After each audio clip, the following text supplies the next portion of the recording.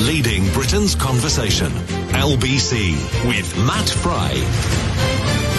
Well, it's that time of the programme when we are very lucky that things are stirring on the east coast of America. That people who are fast asleep are getting up, and one of them is Simon Marks. Simon, good morning. Good morning, Matt. How are you? Very well, and it's so nice to speak to you because it's been a very, very long time.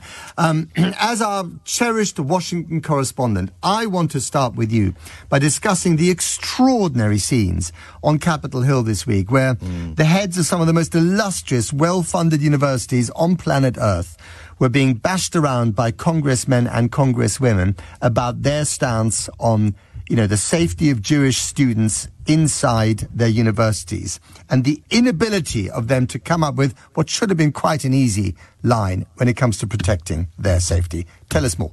Yeah, absolutely. I mean, this was a disaster for the presidents of 3 Ivy League institutions here in the United States. The tutti frutti of American education. The presidents of Harvard University, Penn in Pennsylvania, and the Massachusetts Institute of Technology, MIT, found themselves before a congressional committee testifying about what have been claims by Jewish students at several institutions, including those 3, that they don't feel safe and secure because of permission that has been given for pro-Palestinian demonstrations to take place on campuses, at which calls have been heard in all 3 locations for Intifada forever.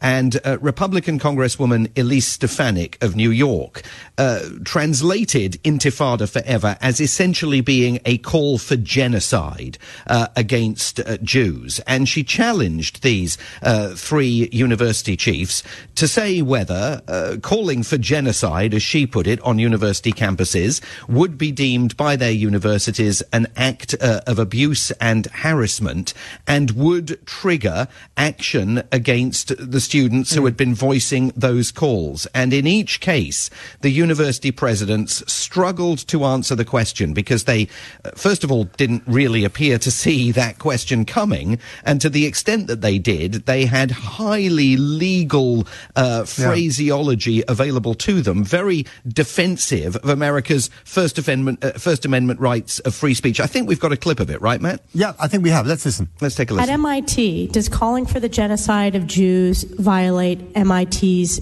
code of conduct or rules regarding bullying and harassment? Yes or no? If targeted at individuals, not making public statements. Yes or no?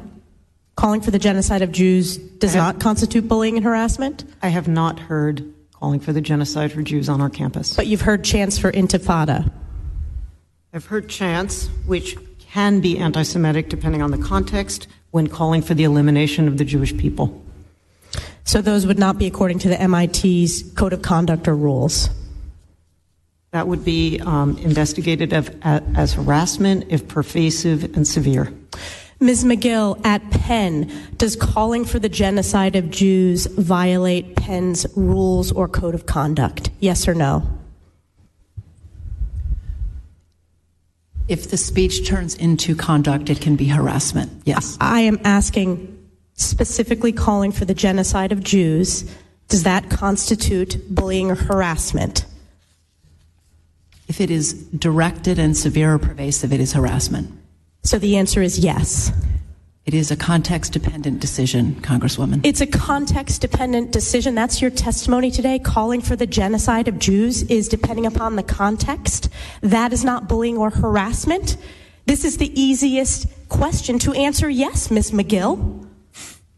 Well, there we go. So is your testimony... Well, I mean, it's extraordinary stuff, isn't it, Simon? I would, however, point out that, calling for intifada or uprising is not the same as calling for genocide. Yes, well, precisely. Of course, that is what many observers argue. But you see, what was taking place there was a Republican congresswoman determined to open her jaws like a crocodile and trap them within it. And she succeeded. And as a result, those 3 presidents are facing widespread calls for their resignation, and at least 2 of them, I think 3 by now, have all either apologized for what they said or issued clarifications of their remarks, and it's still very unclear whether they're going to make it through the weekend. The other thing, of course, I think with one of them, in the case of Harvard, correct me if I'm wrong, some major funding has been pulled. Not that Harvard is missing any meals. They've got 48 billion in their kitty. But no, I think it was Penn. Penn State, a major funder has withdrawn 100 million, which is a sizable sum, although probably a minor dent on their coffers. Yes, and at Harvard you've had a very prominent rabbi who has quit Harvard's anti-Semitism committee, saying that he can no longer be associated with the institution. I mean, this became a chapter essentially in the Republicans' war on woke here in the United States. This was the Republicans saying, this is a very, very easy question to answer. And for Republicans, it is an easy question to answer because they view the conflict in the Middle East as absolutely binary. The Republicans, writ large, Donald Trump on down, back Israel to the hilt. It's the Democrats that are finding it so difficult to navigate the crisis in the Middle East. And Joe Biden, who is under fire from all sides for the position that he has taken. And we're seeing that now for Joe Biden translate into lower approval ratings. CNN poll this week, 37% approval for Joe Biden, the lowest on record since the poll started taking those numbers. And so this is, for these university professors, this was just one example of a larger political impact domestically here in the United States of the conflict in the Middle East. Because when it comes to the Jewish American vote, it has always been said in the past, has it not, that that's mainly a Democrat vote.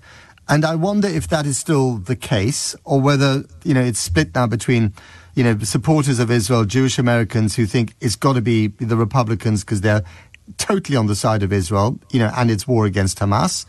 And then those Jewish Americans who don't like what's going on and maybe not going to vote at all. And then there's the Arab American vote in places like Michigan, we mentioned this earlier in the program, that might stay at home. Then there's the youth vote that might say these people, Biden is too pro-Israel, not pro-Palestinian enough. We're not going to vote either. I mean, this is all fed into the domestic presidential calculations as never before. Yes, absolutely. And it's a nightmare for Joe Biden. I mean, it's always obviously very difficult to generalize. There is no monolithic Jewish American vote. There's no monolithic Arab American vote.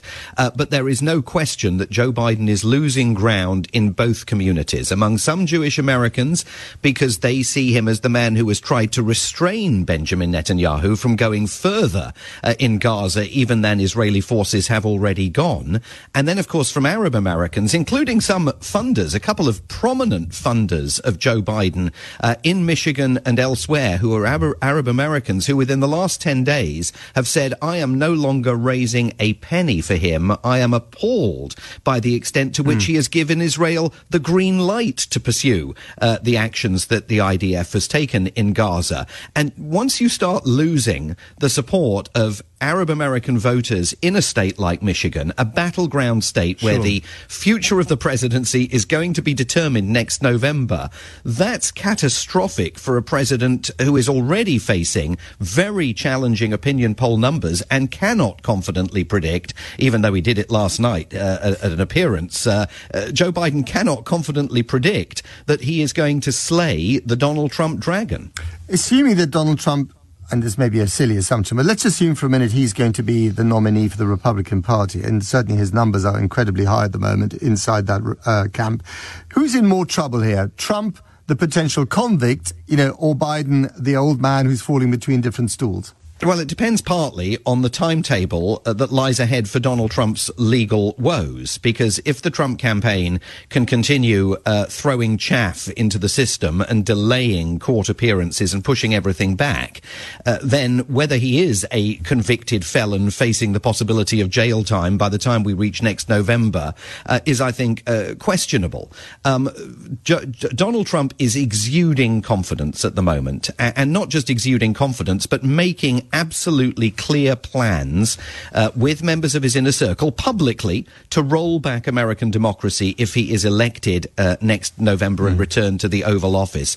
And the polls give him reason to exude confidence. Who would have imagined, Matt, that we are at the end of 2023 and poll after poll after poll would show that Donald Trump, were the election held today, could expect to be measuring up the Oval Office curtains and planning to move back into the building.